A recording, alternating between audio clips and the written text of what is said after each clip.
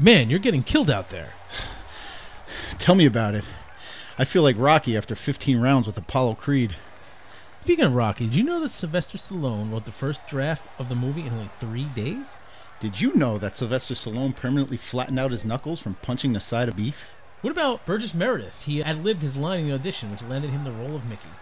Or that a destitute Sylvester Stallone turned down $350,000 because the studio didn't want him starring in it? Well, you can find this out and much, much more by listening to Rocky Minute, the fan podcast that covers the Rocky movies 1 minute at a time. You can find us on duelinggenre.com. Now get back out there and knock this bum out.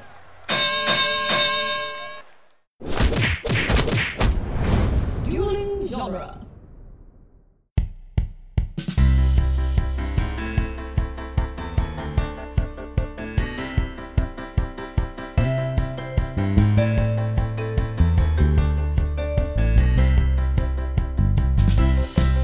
Hello, everyone, and welcome to the Protagonist Podcast, where each week we look at a great character in a great story.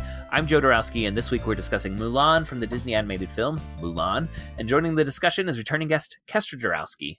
Welcome back, Kestra. Thank you. And also her husband, producer Andrew, is going to be jumping in some on this discussion, right, Andrew? I will. He looked kind of like, No, I was not like, what about me? I was not what about meing. No, it was just like you were expecting you to be announced first. No, this was the correct order of things. Okay. I am not. Your face just looked a little. I don't know. I was thinking about something. I don't know. It's natural to have you two on together to discuss a Disney animated film because you are the team behind Disney Animated Minute Essentials, which has a full season discussing the Disney animated film Snow White and the Seven Dwarfs 1 minute at a time, correct? Mm-hmm. Small correction. Yeah. Disney Animation Minute Essentials, if you have to search for it. Oh, okay. Sorry about that. I just always see it listed It's okay, as you're not the only when one. you talk about It it. is We call ourselves Dame a lot, so it's a very common mistake. yes, very common. And we are in the middle of. We are working on Little Mermaid, which we have recorded a great deal of before our first child was born, and She is now 2. yes, it was more disruptive than anticipated. Yes. And then we had our second child, and it didn't get easier. No, but it's gonna come this year. Yeah, we are committing to this year, and we are hoping to start recording again soon. And I've been editing the episodes we've already recorded, so we'll be releasing them, and we're getting there. And so the more Kestra and I get to podcast together on appearances like this, or we were on Lord of the Rings Minute a few weeks ago, the more prepared we are to get back into the groove. Especially me, because you've done more podcasting the last 2 years than I have. Yes. Yeah, you've never left the protagonist side of things. Yeah, and you don't realize, how tricky it is to like get back into, I need to record until you've had 2 kids. Yes. and had all of that interruption. It's like, okay, let's face it. At a certain point during pregnancy and recovery, sitting down for 2 hours to record episodes of podcasts is usually hard gets to do at 3 a time. hours because of like in between stuff. Yeah, and so sitting down for 3 hours to try and record podcast stuff, I'm like, that is a little tricky with a newborn and with like recovery. Yeah. Are you going to call season 2 of your podcast Little Mermaid? Absolutely. Yes. Yeah, that is recorded in every Yeah. episode so I far. just want to make sure. All right, but today we are talking about Mulan, a different Disney animated film. Mulan was directed by Barry Cook and Tony Bancroft and was written by, it looked like an entire writer's room of people who had a hand in the script. And that included Rita Hsiao, Philip Lazebnik, Chris Sanders, Eugenia Bostwick-Singer, and Raymond Singer. And it featured the voices of Ming-Na Wen as Mulan, Eddie Murphy as Mushu, and B.D. Wong as Li Shang. It was released on June 19th, 1998, and it tells the story of Mulan taking her father's place in the Chinese military and saving China from the invading Han warriors. Do you guys remember when you first saw Mulan? No. It came out when I was almost 4. So I would have probably been about saw it. 7. So I probably saw it in theaters or right when it came out on VHS. yeah, like I'm almost certain that I saw it in theaters. I remember we had a VHS that had the preview before we were calling them trailers. The preview for Mulan on the VHS. I don't remember which Disney film that was. But I remember seeing that preview every time we popped in. Man, thinking about it's hard to like. I want to say trailer, but I also want maybe Hercules. Yeah, but like, so I remember seeing that a bunch and like getting the lead up to it, and then I know we had it, and I know I saw it, and I probably saw it in theaters because we went out to the theaters to see these films at the time. It was one of my sister's favorite films. She loves Mulan, and so we watched it, and I loved it. I love it too, but she loved it more than me, I think. But we watched it quite frequently, and we were big Disney movie family. We were Disney. What am I trying to say? Disney watching family? Yes. Disney movie watching family? Disney movie watching family. That's what it is. Yes. I almost said Disney watching family movie. That's not it. That's not what we want. No. Yes. I'm pretty sure I saw it in the theater when it came out. I kind of remember that, and then we had it on DVD. I was in high school. I think I also remember having it on one time on a bus trip for a cross country race in another state where we had a full bus of cross country runners, and Mulan ended up. Joseph, I don't know if we had it on DVD. I think we had it on VHS. Oh, VHS. Did I say DVD? I meant VHS. Yes, exclusively the cassette. Yeah. I've had it on both. So, and now we have it on Disney Plus. Yeah. I've had it on VHS, DVD, Apple TV, and now Disney Plus. So a little bit of trivia about Mulan, and feel free to jump in if you think there's anything significant that I missed, because I know Disney films are your area of expertise. Mulan is based on the Chinese legend of Hua Mulan. This was the 9th animated film released in the period that is called the Disney Renaissance, and it was the 36th animated feature overall for the company. Disney animation... I was a little blown away when I was looking up the trivia on this. They were working on what sounds like an extremely problematic straight-to-video film called China Doll. Have you heard about this? A little bit. Oof. Yeah. It was about I don't like the sound of it so far. Who was rescued by a British Prince Charming, and that's what it was called, a British Prince Charming, who takes her to a happy life in the West. Whoa. Yeah. Oh, that's even worse than I thought it was. I'm grabbing my neck. Yeah. Then Disney optioned, and this was in the 90s, right? So you'd think like that sounds like 50s project for Disney, but no, that was in the 90s. They optioned a poem about the Chinese legend of Mulan, and they decided to combine those two projects, which in the end, all I can think of is maybe some of like the design work they had going for China. Yeah, Doll. it's like I don't think a lot of this combining happened. I think none of the plot pretty seems to have straight. made it over. But I'm wondering if like some of the sketch work or design elements, maybe that is all I could think of. Yeah. But I found that mentioned in like 2 or 3 different places when I was looking stuff up. And I'm like, ooh, that China Doll. I'm glad that project never made it out. Yes. Donny Osmond, who does the singing voice of Li Shang, he said that his sons told him he had made it in show business when he got to sing in a Disney film. I saw that too. That's funny. Yeah, I appreciate it. It's pretty good, especially in the mid to late 90s. Like, Yeah. that's good stuff. And this music is real good. Yeah, it's a great classic Disney song. Oddly, for a Disney musical, there are 4 songs in this. Yeah, there's So it's a little light. Reflection and Make a Man Out of You. What are the other 2? Girl Worth Fighting For and Honor to Us All. Right. Okay.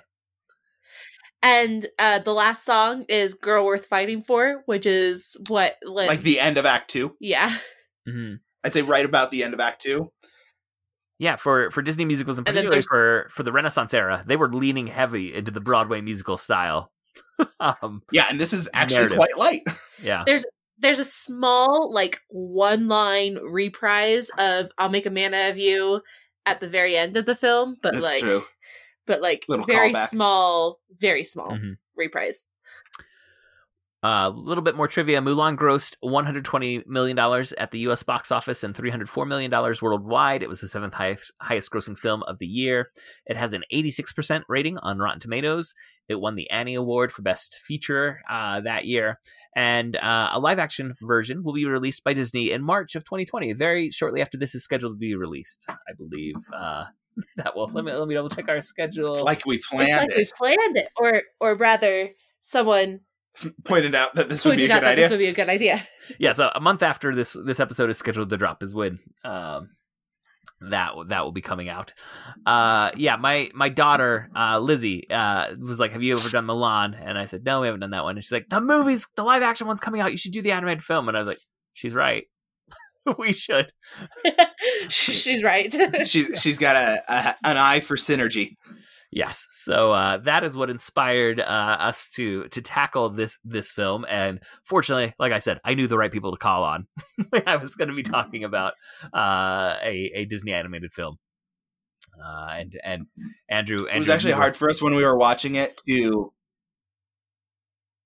You were saying? Oh, I was going to say it was really hard to get a hold of you to ask you to help out with the Protagonist Podcast. You know, and especially extremely busy and hard for me to just jump into because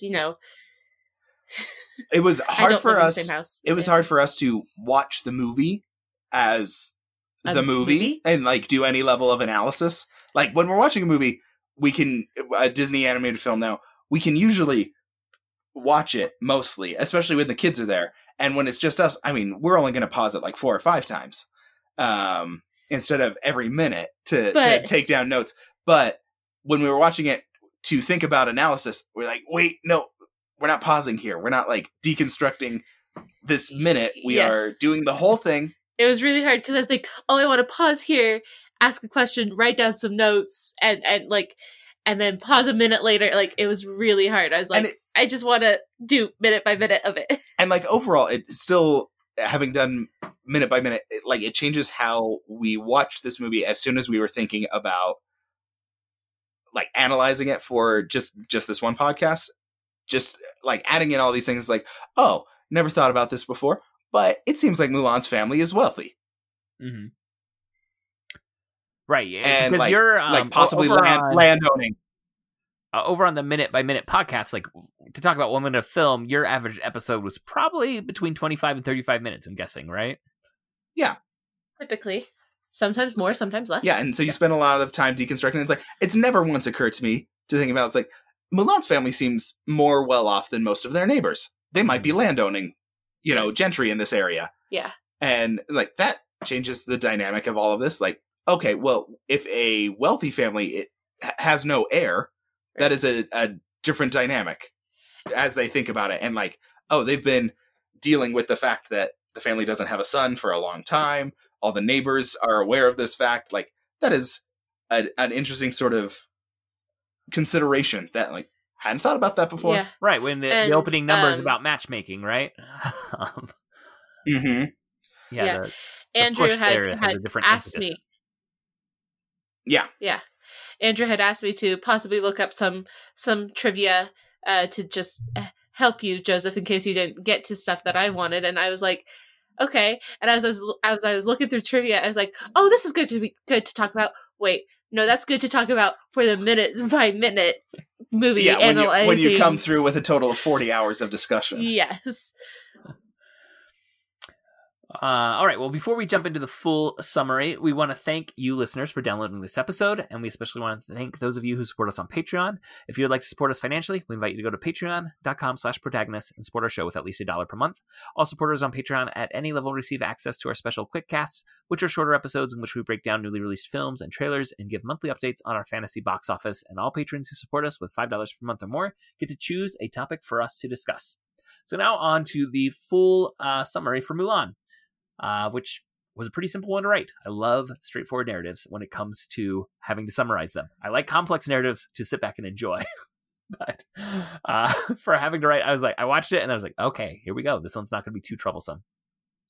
So the Huns, led by Shan Yu, invade China. The emperor orders one man from each family to enlist in the military. Fa Mulan knows her father, who is the only male in the family, is too old, so she takes his armor and disguises herself as a man to join the army. Mulan's grandmother prays to her ancestors to protect Mulan, and a small dragon named Mushu, who is desperate to make up for some past disgrace, responds to this call and goes to protect Mulan.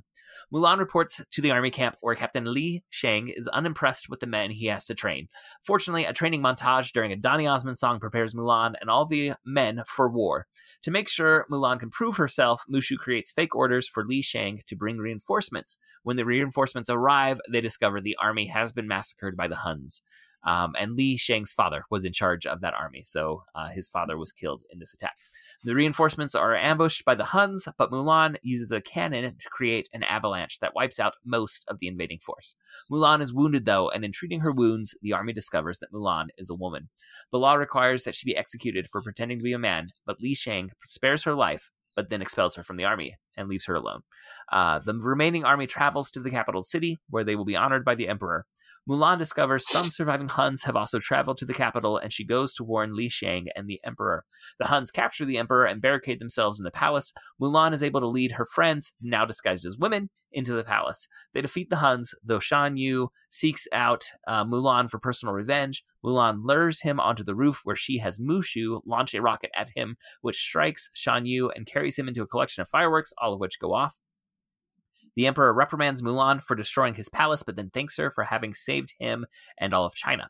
The assembled crowd bow to Mulan. The emperor asks her to be his advisor, but she says she needs to return to her family. Shang follows Mulan to her home, where it appears some courting may be about to happen. The end.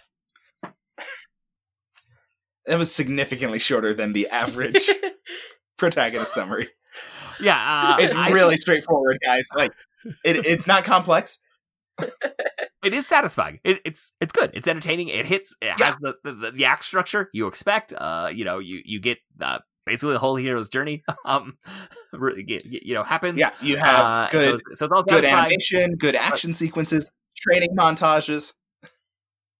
Oh, I love a training montage. But yeah, it's all there, and it's satisfying. So well done, Disney, and making a pretty tight, compact. It's less than 2 hours, I'm sure, right? The runtime on this, I don't remember exactly. Yeah, I don't even know if it's an hour and a half. Yeah. So it is 1 hour and 28 minutes long. So I was right. And way to pivot away from China Doll to make this one. Yes. Good choice. Good choice, Disney. One thing I do want to acknowledge at the very top, though, which I can't remember when I last watched Mulan. I know my kids have watched it, my daughter's watched it, but I haven't sat and watched it with her. I did watch it with my kids in preparation for this. And some of the not the main characters, but some of the side characters, there is some uncomfortable stereotypical imagery for how the West has portrayed Asians of all descents and nationalities at different periods. Particularly, who is the emperor's advisor?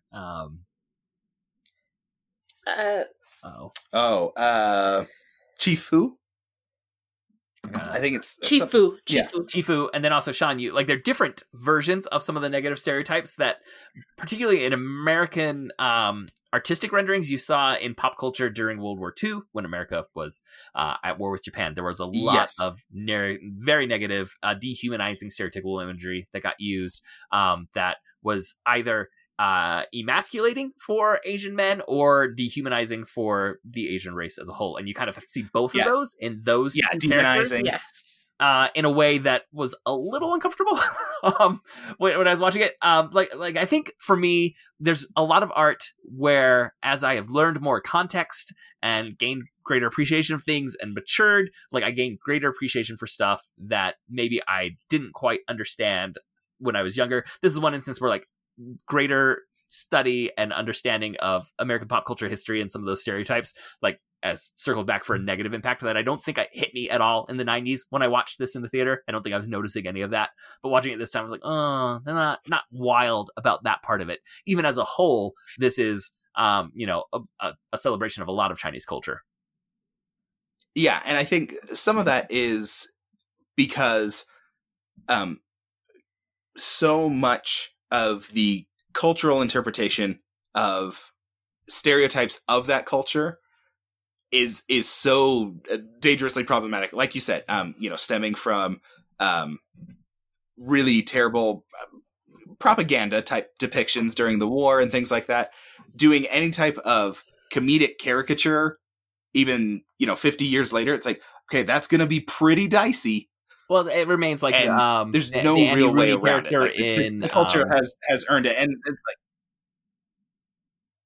I was saying the Andy Rooney character in Breakfast at Tiffany's, right, is like a black spot on that film where it's like, oh, everyone loves the film, but that part makes you wince a bit, right? Yeah, and I mean, and so when you've got the film, which is set in that, and then you have to have, it's like, okay, now let's have a caricature comedic character. It's like, okay, that's maybe not a great move. Yes, and we're gonna have a villain. Doing a caricature of that is going to put it, and it's going to put it into some bad territory. I've never considered like Yellow Peril energy for the villain Shan Yu. But now that you mention it, it's like, yeah, they do some demonizing effects on him, yellowed eyes and fangs, particularly in the eyes, and things right? like that. Yeah, and so that is a little bit of a rough mark on that design. But I'd never once considered it until you mentioned it. It's like, oh, yeah, that's one of those cultural things that was done. On the whole, I think the villain character is stronger than people give a lot of credit to. Yes, he's one of the villains that people don't acknowledge. Yes, neglect. We own the game Villainous, and we have taken notice of how many villains they have. Like which villains they include and all so that. For the person who don't know the game, and they're could you explain what Villainous is? It's a game where you are a villain from a Disney franchise, from a Disney movie. So in the base set, there's villains like Ursula, Maleficent, Prince John, Captain Hook. There's two others, and I can't think of. Jafar and Queen of Hearts. And you have your own little set in front of you, and you're trying to complete a task before someone else does. And people can put fates on you, but at this point it's a board game. Yeah, it's just a board game, and they have different expansions, and they're coming out with a new one in March. But I don't think they have Shan Yu yet. No, I don't think he's really on the radar. And like the villains that they choose, like I would not have thought of the Queen of Hearts as like, oh, that's a top tier. Put it in the first round Disney. Yeah, villain. or Prince John. Yeah. And so with the expansions, each expansion is like 3 new villains that can be played with the game. And so it's interesting to see like who they put in there. And I suspect Shan Yu is pretty low on the list, but I think he's, as stable as any villain, as any Disney villain to get in the mix. Yes. One of the expansions, I think one of the first expansions has Scar. And it's like, that's a top tier Disney villain. Queen, the evil queen. That's a top tier. Yeah. Mm-hmm. But then like one of the first 2 expansions has Ratigan from Great Mouse Detective. I'm like, that would have been a bit lower on my list. That one is from the Dark Age, so that one is really like that's surprising. That's really surprising that they had that. Yeah, I couldn't have named that villain. Yeah. So they really neglect Shan Yu in a lot of merchandise and a bunch of things. They neglect Mulan quite a bit in merchandising opportunities. Mm-hmm. They really only use Mulan occasionally at Disneyland, and occasionally so occasionally she meets at Disneyland, and then Epcot she has a meet and greet at Epcot, but like in the parks. But it's hard to find her as a character to meet and get an autograph from. Yeah. Was she in and the there's Disney not a lot of merchandise in Wreck-It Ralph too? Yes. She was. And I think So very little merchandise, few opportunities to interact at the parks, and I don't think any rides or attractions featuring her. Possibly in one of the Asia parks, but I'm not entirely sure. I think that's part of like the latter Renaissance. Like, there's not a whole lot going on with Hercules or Hunchback, right? Or Pocahontas, right? Like, there's a kind of the latter or Renaissance Tarzan. wave, So is all left off. Yeah, a lot of parks and marketing stuff. And they've certainly, I mean, like, they've adapted quite a bit of Pixar stuff in. So it's interesting to see where the ebb and flow is, and how things stay the same. And when you're dealing with the parks, it's a very different dynamic about how those parks exist as a nostalgia factor. Like, they have to have a certain amount of, but this is what the park has been. You know, so there's a lot of rides that, like, well, these are not connected to movies. And then there's a lot of stuff that has received movie influence. So it's interesting to see that connection point and transition and all of that. And they're opening, new parks internationally from time to time. And so they can change up the dynamics. And one of the big things that they have opportunities to feature new characters in is the meet and greets, because you can do that anywhere. You don't have to create, space. You don't have to do construction to do that. And the parades, which is a fairly low level of construction and adapting a float to feature characters. But she doesn't really appear in many parades that I bet she did in the late 90s. I'm sure she did. Because they change out the parades every couple of years. Yeah.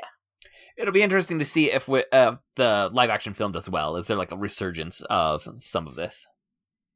I'm praying it does, because it looks really good, and I'm really excited for it. We're quite excited for it. All right, I'm sorry. I sent us into kind of a tangent, I think, with my like one of the something that rubbed me on this viewing that I don't think I had noticed before. But on the whole, I want to cite what my daughter said in preparation for this podcast. My wife said, "Do you know what you're gonna say about Mulan yet?" Like right after we watched it. I'm like, I don't know. I'll think about it. And then Lizzie said, "She's a strong character that saves China." Like, is that what you're gonna say? Well, okay, yeah, that's a good thing. Big note. Pretty big note. Yeah. One thing that we have to say about Mulan is they established that she is a problem solver from the very get-go, and they have all these things throughout the movie where she is problem solving things that people wouldn't have in ways that people wouldn't have thought of. Yeah, it seems like they had throughout the film, they had established in their minds what is her characterization, and they carry that through. Yeah, and in a lot of early Disney films, like, it's the magical aid is what gets things accomplished. In this, Mushu is not terribly competent as far as aid. Not the most helpful aid.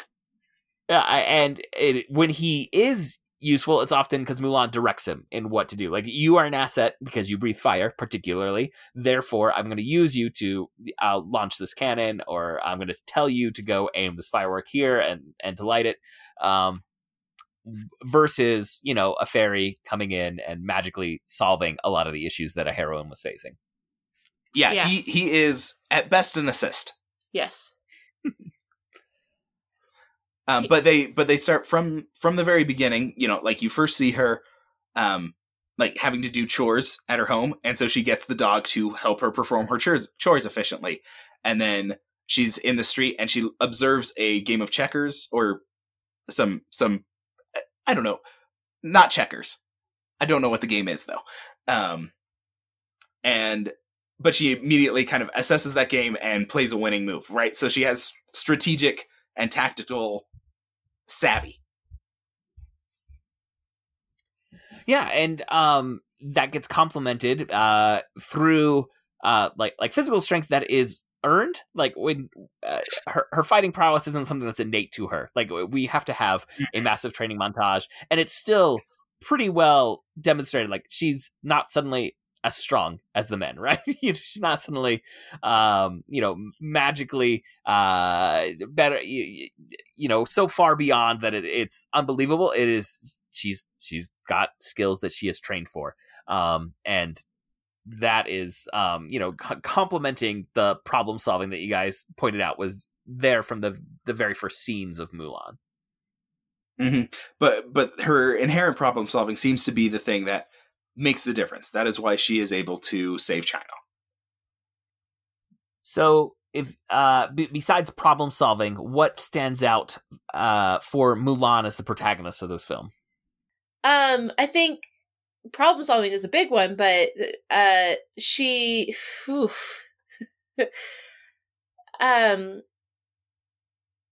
she's trying to protect her family.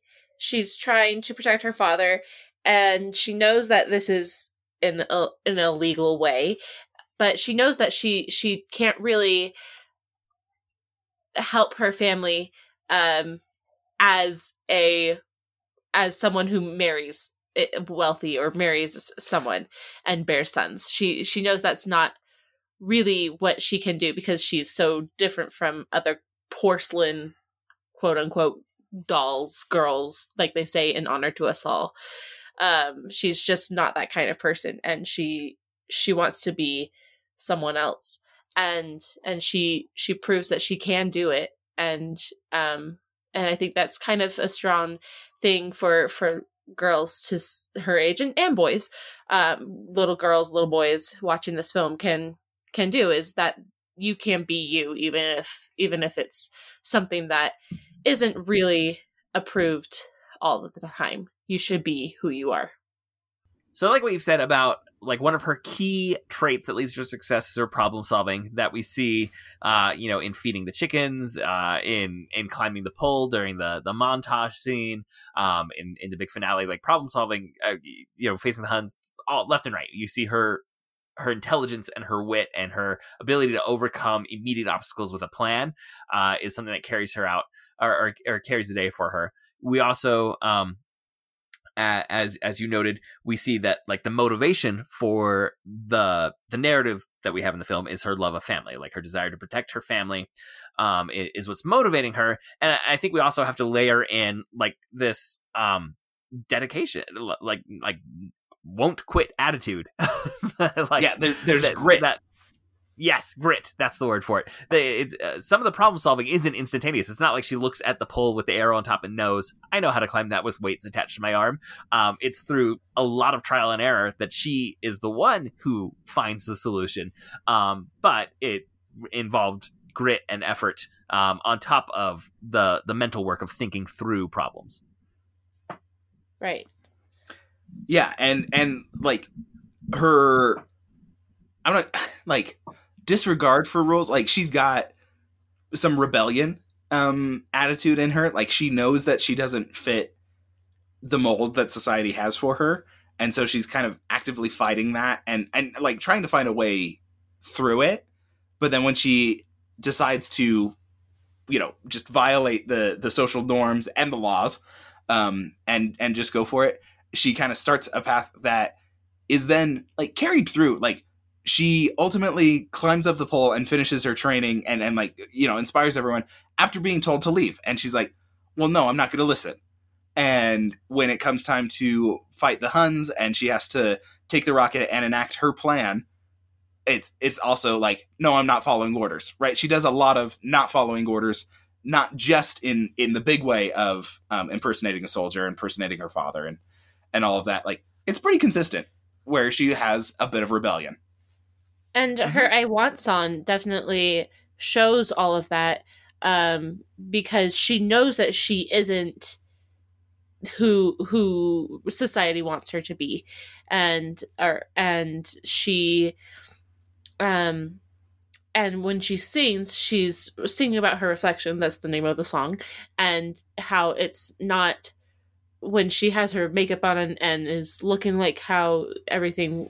How society is supposed to present these women to the matchmaker, she is on the inside is not that person, and she really wants to be able to be that person that she is on the inside and have her reflection reflect who she is. Mm-hmm. And there's a second verse that no one, that is not in the movie and hardly anyone sings, and it also goes into that and talks about a docile lamb and how no one knows who she is, and she really wants to be who she is on the inside, and make her family proud at the same time. And that's a tricky balance for her. And in the end, she does it. And her father is really, he says that he is proud to have a daughter like her. Well, and we also see the emperor accepting her, right? Not the man she was pretending to be, but accepting her, and saying, "You should be my advisor." Mm-hmm.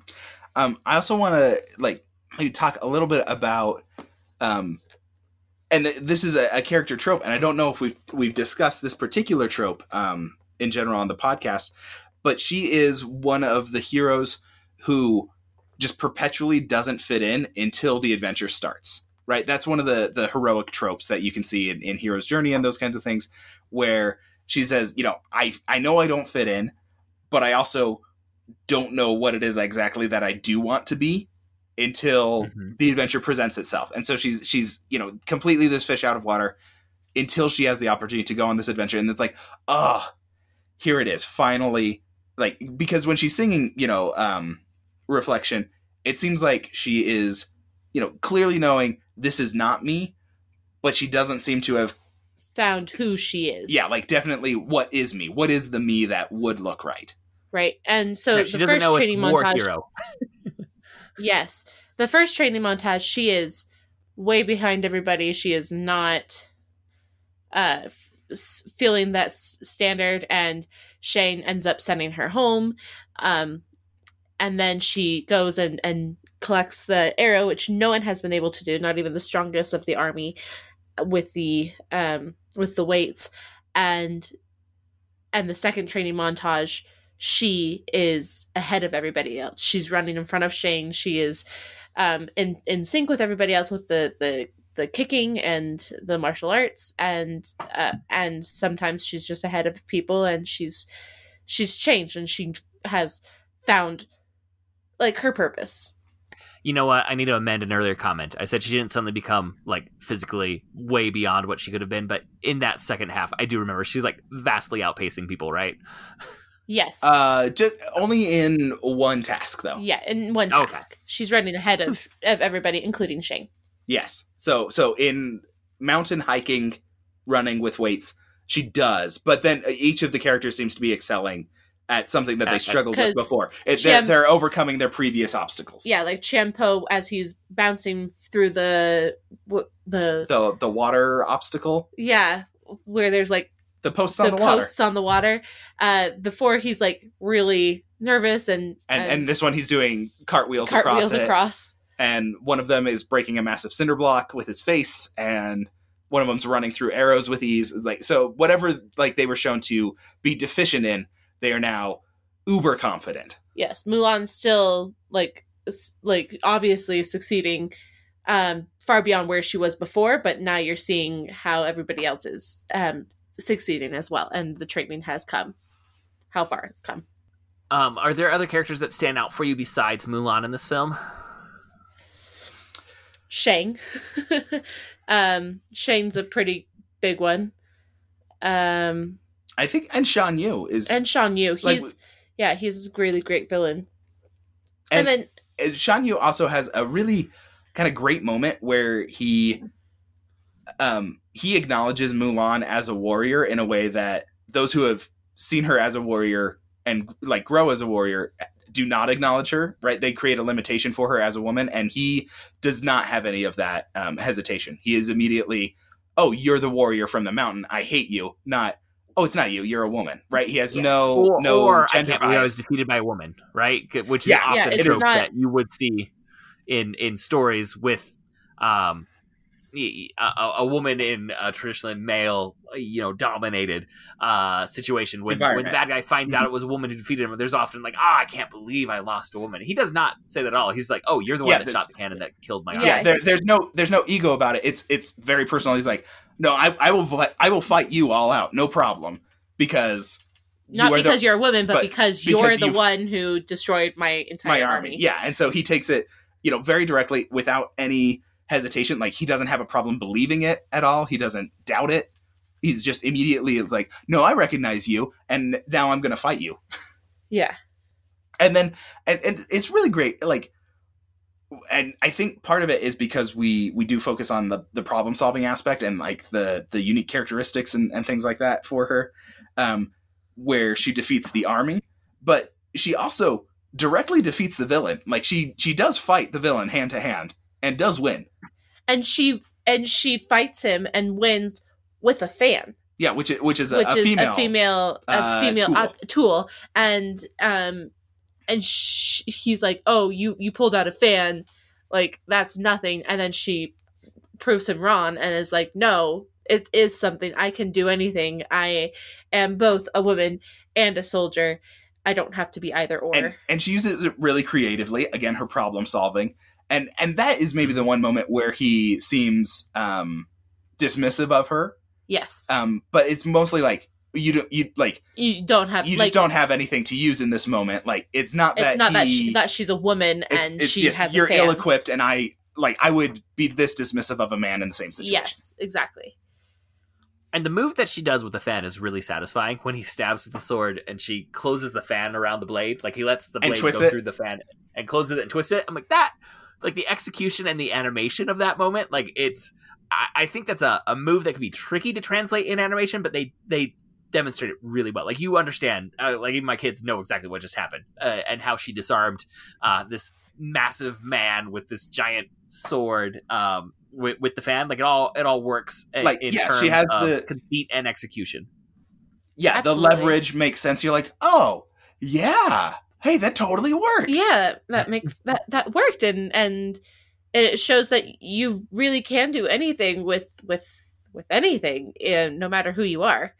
And then she jumps off the roof and like, okay, now I know what I need to do next. Get off the roof. Yeah. Also, it's worth pointing out, some people have made this point on the internet before. Mulan, out of all Disney characters, does have the highest body count. Because she takes out an entire invading horde. Yes, well, but also the film is significant. Also, the film shows the highest body count for a Disney film. Yeah, two entire armies are decimated. Not in the literal term of decimated. I struggle to use that word appropriately. Yeah, because they're completely massacred. Yes. Well, maybe decimated technically is 1 out of 10. It shows a whole army that has been of dead bodies. Yeah, but with they arrows bodies. And fire and a burned village. And then with implication of civilian casualties. When there's the two messengers in the end, he tells them to tell the emperor that I'm coming, and the two messengers run off, and he says how many men are needed to deliver the message, and one of his lackeys says 1 and shoots an arrow. Like we don't see the arrow hit, but that's like the most personal of the violence, like of the deaths that we see there, because it's all but on screen, whereas most of the other deaths, like the armies are there, and the snow is kind of a faceless mass, that hits it. But that one arrow, yes, exactly what's going on. And there's a very... I was going to say it's more individual and I think more real than a lot of the other deaths that are implied. Yeah. And there's a very vivid and visceral sound effect, and it's not the sound of an arrow being fired. Right? We know what that would sound like, but it's I don't know what to describe it as. It's some sort of musical instrument that's being used in a unique way. And it sounds like something metallic. Like it's almost like if you hear a saw rattle really fast, if you drag something against the edge of metal or something, and you hear it vibrate, and that is a really intense cut to black. Here's a sound effect. It's like you know that he just killed a person. Yeah. Mm-hmm. Yeah, I think it's one of the more intense moments. Certainly not the only. I'd say it's there with Mufasa falling into the stampede. Like in terms of oh, okay, we're going there for a Disney animated film. Mm-hmm. Yeah. I think another trio of characters. Well, we didn't talk about Shank. Oh, we didn't talk about Shang. You mentioned him, but I went to Shan Yu. Shane. He's I mean, he's the hero. He's the Prince Charming. Yes, but he and there's memes and gifs of him where comparing him to other princes and how they're like, oh, I'm in love with you, and he goes, you fight good. And he's a very different hero in that way. And he is really good at being like the soldier and the captain, but and it's actually very interesting. Like, there is no romantic time in this movie, so his time to be a romantic lead, like, there isn't any. And what little you have, it's like, he's bad at this. Yeah, he's doesn't know what to do, and the emperor's like has to like put it in his head. Hello, go. So I really like that he's not really a romantic in that way, and he just is a hero in every aspect. A hero in as a prince in a Disney film, but also a hero as in a general and a soldier and a captain. And he trains these warriors who really aren't great at the very beginning. This is not the front line. No, this is the very back line. These are all people who stepped in for their fathers to join the war. And they might seem strong, they might seem tough, but they're really not. They're not prepared for this war and what it has to offer. And as far as characters with like motivations and arcs, he definitely has more than any of the other side characters, which the other ones are side characters. They're comedic relief. You're not expecting like the deepest motivation you get is, I want a girl that's worth fighting for. So that's what you get. Yeah. But he has his father's shoes to fill, on the one hand, where he's seems to have a somewhat impossible task, right? To live up to the reputation that his father has as a leader. But then he also, when the reinforcements get to the massacred army, like he buries his father. He has that loss to deal with without really the time to process it. But he is probably the most parallel to Mulan in terms of family motivation. Like, I'm doing this for family honor. I'm literally stepping into my father's role in both cases. So there's more there in terms of what makes him a fully rounded character versus most of the other characters outside of Mulan. I mean, yeah, one of the things that his father says when he's telling Chi-Fu that Shane is ready for this is not just that he was head of his class and is a good soldier and everything, but that he has a great family heritage. Yeah, it's like impressive lineage, and he strokes his own beard. And that's kind of the same as Mulan. She has a father who was a hero in a previous war. And an injured veteran, and also a wealthy citizen of China, and you can see the respect that everyone has for his family, for Mulan's father, and for his family name. Like, when Mulan reports, like, they know that name at the training camp. Yeah, like that's not notable. not just Chi-Fu and Shane, but several of the other soldiers. They're like, oh, you're a member of the Fa family? Like, I did not know he had a son, meaning, like, they knew that there was a family. Yeah. And so, yeah, so Shane's lineage is something that is very similar to Mulan in that he has a lineage. And I don't know what I was going to say with that. Well, and like, there is that deep, like, commitment to honoring the family and honoring the father in particular, right? Right. And you were mentioning that, Joseph, where, fulfilling the role of your father and trying to live up to that legacy and all of that and honor your family. That is the parallel that Mulan and Shang have in very different experiences. And for, Shang, it's, I am appropriately assuming the role of my father in the military and, following the path that's laid out. And for Mulan, it is, I am illegally assuming the role of my father in the military in order to protect him. Yeah. And Shang loses that opportunity. He goes through the experience that Mulan feared, was losing her father in battle. And Shang does lose his father in battle. And his father didn't get to see him as a captain. He was like, okay, you're a captain, and then went off to fight this war. And so I'm sure that was hard for Shang to be like, okay, good luck, father. And he didn't get to reveal his progress, whereas Mulan does get that reconciliation. Mm-hmm. Yeah, like everything that you guys have identified about Shang there. Kestra, a minute ago, it seemed like you were about to mention some other characters that stood out for you. I mean, there's 2 trios of characters which are side characters that so there's the trio of the animals, I guess. Yeah. The Mushu, Cricky, and Khan. What? Khan is or Khan? Khan.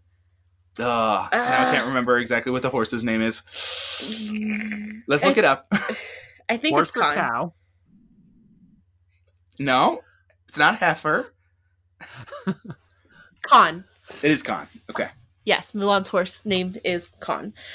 So Cricky, Mushu, and Khan. And then there's the trio of Chiempo, Ling, and Yao. The other soldiers. Other soldiers. That are, I mean, they are her best friends. And both of those trios are there mostly for comedic relief, but they both help Mulan in different ways. And I really like Khan a lot. He's a really great horse, and he top tier Disney horse. Top tier Disney horse. All right, real quick. Would you rate what's the him? competition? We have Maximus, Maximus, Philippe, Philippe what's Philip's from horse? Philippe. Philippe in Beauty and the Beast, and then Philip's horse is oh no. Oh goodness, I know it. Man, I know I it. can't remember. But I'm I trying just to remember think of other Prince horses. Philip There's telling his horse no carrots. no carrots. The way he says carrots is one of those lines Really? that just sticks with you. Enunciates syllables that you Samson. don't know are there. What? Samson. Samson is the name of that horse. That's a strong horse name. Are the Disney horses going to get their own like mini film at some point? Ooh, that'd would be interesting. That would be pretty fantastic. There is a horse in 101 Dalmatians. I think it's called the Captain. It's some military title. They're in a barn, and there's a horse and a dog and a cat. We will find that out because that's the next film after Little Mermaid. Let's see, other horses. I mean, Prince Eric deals with horses, but there's not like a notable like this is my horse. No. We've covered Beauty and the Beast. Aladdin doesn't have any notable. Not for Pocahontas. Not for Hunchback. Not for Tarzan. Pegasus would be. That's a pretty notable Disney horse. Pretty noticeable one. I can't believe we didn't think of him at first. So I mean, the mice are turned into horses. Because you guys are doing this off the top of your head, right? Yeah, the mice are turned into horses in Cinderella. Do they count? They're like potential, so Jock and Gus. I mean, Abu turns into an elephant, which is so kind he's of steed. A horse, yes. He's turned into a horse briefly. Right. And then getting into later, there is Frozen 2 features a water horse, like a horse made of water, not like a mythical. Yeah. So I think that's called the Water Spirit. Yeah, the Water Spirit. Let's see. Those are the only ones coming strongly to mind at this point. Was there a horse in Zootopia? I haven't actually seen Zootopia yet. Not that I can remember. No? Not a main character, at least. They might have shown a horse. I'm sure there's a horse at some point. Yeah, but they're not a main character. So I mean, there's 6 or 7 pretty solid Disney horses. Yeah, and Khan is. I mean, actually, I think they're all top tier. None of the ones we have listed are like Shock and Gus and Abu. What's her name from Aristocats? Is it Daisy or Lily? It's not Duchess. I am shocked you can name anything from Aristocats, guys. There's nothing from Rescuers or Rescuers Down Under for horses. And I mean, if we want to shorten this list, it's the ones that talk. Which Aristocats is one of the only ones that is a talking horse. That and 101 Dalmatians. 101 Dalmatians. There's no horses notable in Lady and the Tramp. Because Philippe doesn't talk. Maximus doesn't talk. I mean, you could do Sven. He's a steed. Yeah, that's another steed. I mean, I would watch. Do you remember how we got onto? We're going to watch any of the films. We were talking about Khan. The animal companions for Mulan. Khan and Cricky and Mushu. And how Khan is one of the best sidekicks and horses, and he just follows, carries them through an avalanche. Yeah. Pretty significant. Yeah, and he without a saddle, by the way. Yeah, and he goes straight for Mulan whenever she's in danger. He's like, no, Mhm. this is who I'm supposed to protect. I really like. Another kind of symbol of loyalty. Yes, exactly. In the film. And then Cricky is Cricky. Yeah, silent comedic relief. Sort of. I'm trying to think, Joseph. Think of an example of like a silent comedic sidekick character. There's like a main comedian. Oh, it's like the Harpo Marx. Oh, yeah, okay. Penn and Teller and Harpo Marx. Those are the examples I was thinking of. So Mushu And would looking up be trivia, I the did see Chico, that. and Cricky would be Harpo. I did see that in the process of making the film, the person responsible for animating Cricket kept saying, "What's the cricket doing?" And everyone said, "Who cares?" Like, so a lot of people didn't want the cricket in the film. It was. I quite like him. I like Cricky. He just doesn't really like. There's not really much to say about him besides He's just a fun sidekick. Like Yeah. he is like the ultimate. Like he is at the side, and he's got a little bit of a gag, and that's about it. and he is lucky. I mean, look how many times he's survived. And then there's Mushu, which Like Mushu is a character. he's a character, and I love him. But at the same time, I'm glad that he's not in the live action coming up. Because he works in a cartoon. It might be really disruptive to a more serious take on the film. As I mean, more serious than the highest body count in a Disney animated picture. Yes. But yeah, so Mushu, he's great. And he's funny and he has his own little arc too. Yeah, and he is critical to Mulan succeeding, right? She Yes. does need his help. She needs some of the insight that he provides, and like His skill in he fire wakes her up breathing. and he also like he wakes her up and gives her breakfast. He's like, I'm gonna be your cheerleader sometimes when you need it.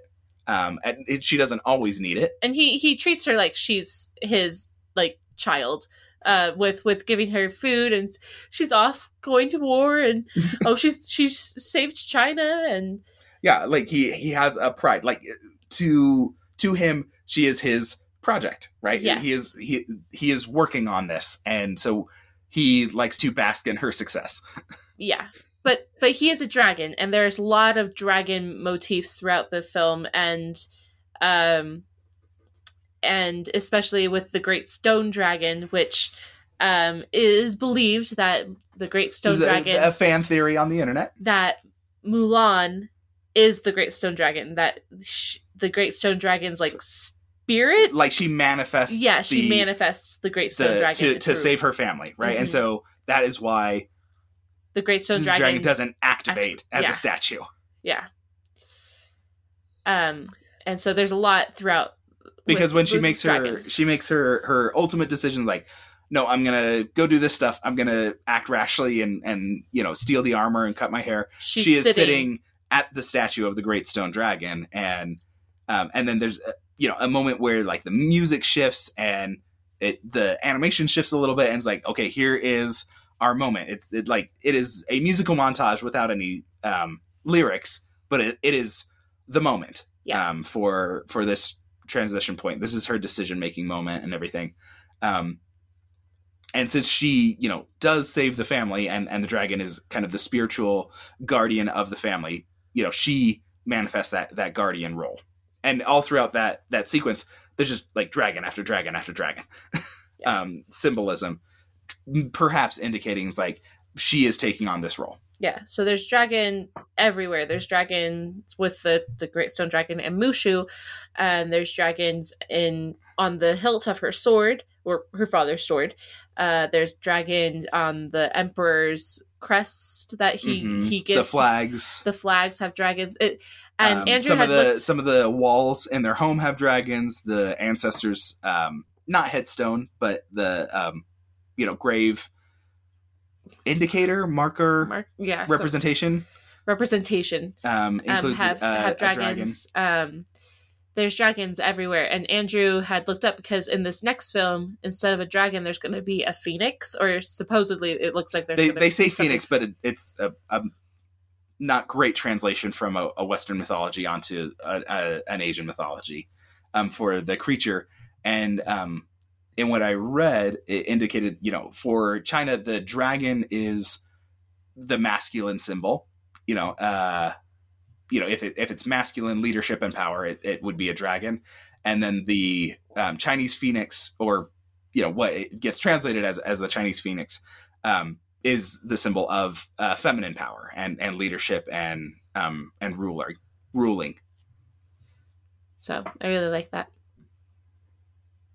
Makes sense, considering some of the themes in the Mulan story. Yes, that you would have a crossover of those two. Yes. Yeah. And then the other trio, I'm assuming, is the three bozos in the army, right? Yeah, Jianpo, Lin, and Yao. Right. Yeah, and I mean, a lot of the time they are just there to have some soldiers in training with her who we can identify specifically. Yeah. Like, they have the most unique designs in the entire film. Voices, too, right? Yeah. Yeah, and, like, okay, these are the funny guys, and I think they are also fulfilling a really important role of starting to respect Mulan, right? They develop the respect for her in a way. It's like, okay, it is actually really important that we see characters do that. And it's through them that we see part of Mulan grow and become a better soldier, because she works with them in some parts and becomes friends with them, and they help her in the end to get to the Emperor. And they trust her. Yeah, they trust right. her. Even and you see they have the reversal, right, where Mulan dresses the man to join the army, and they dress as women to get into the palace. Mm-hmm. Yeah. Now Shang doesn't dress as a woman, right? I'm remembering that correctly. Yeah, no, and so like he remains back by the wall, and then one of the hawk,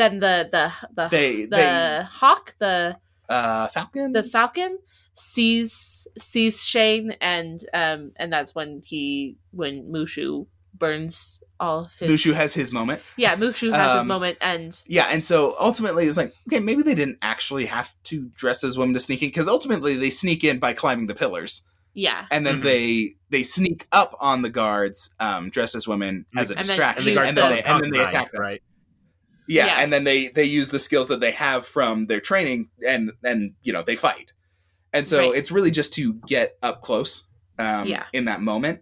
But I think the narrative reversal is really what they're doing, is like, okay, but what if we had to have them switch, and yep, they're willing to do it because Mulan says this is the idea. Yeah, but they trust her. I wish they had Shang dress up as a woman too, though.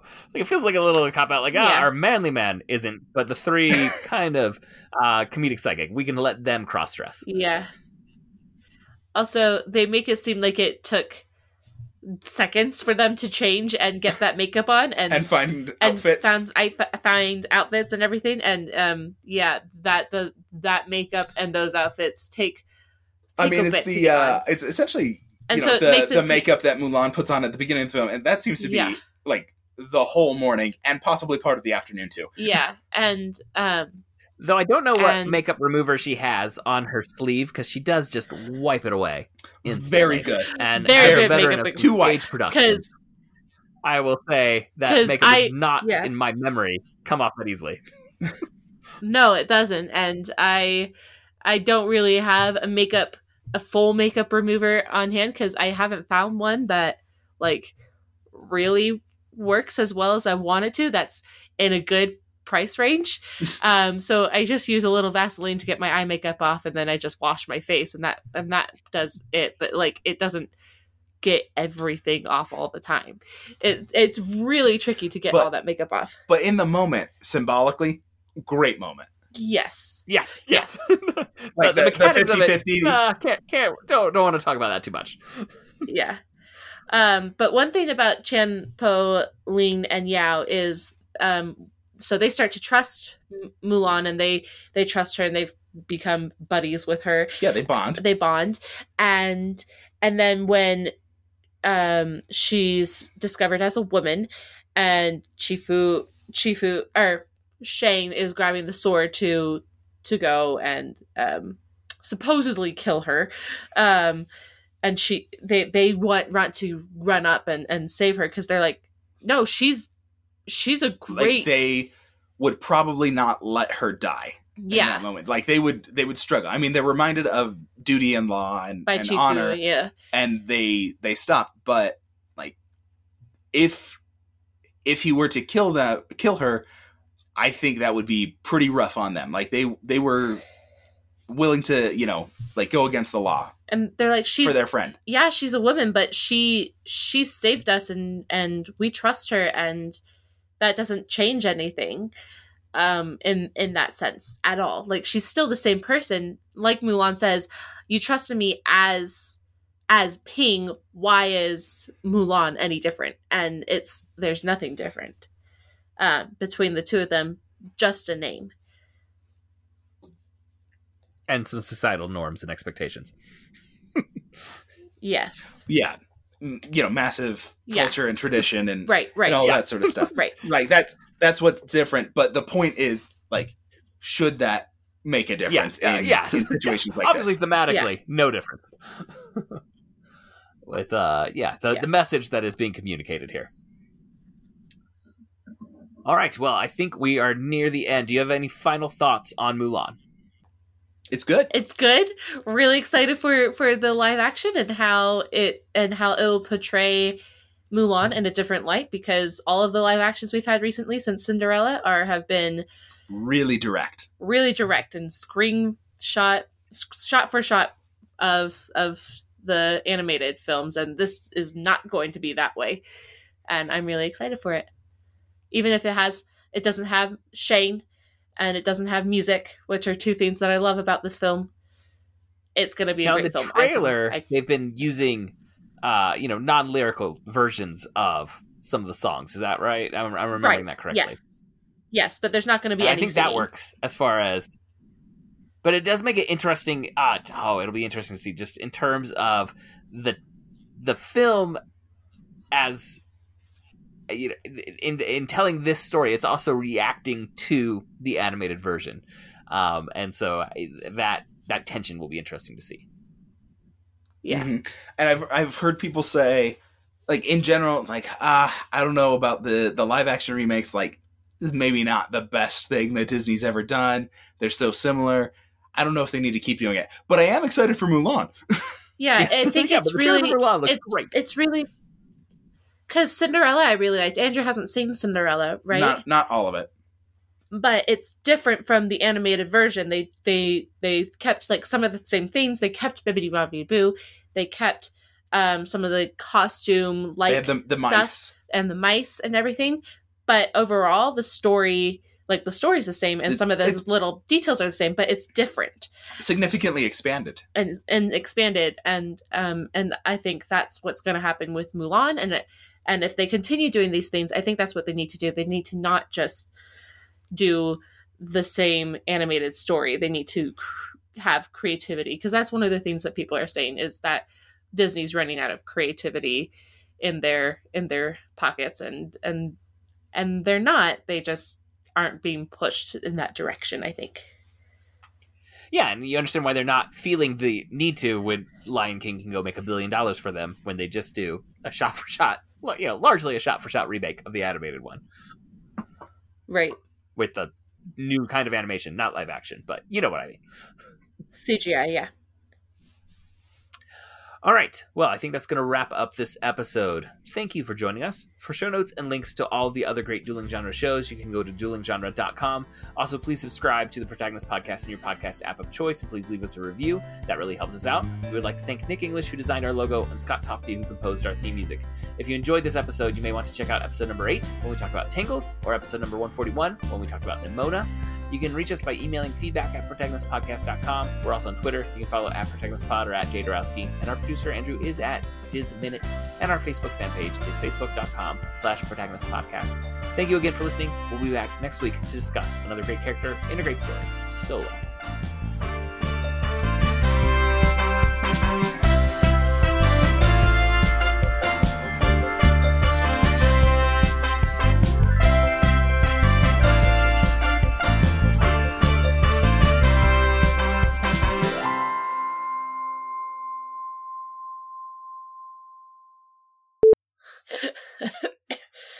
Sorry.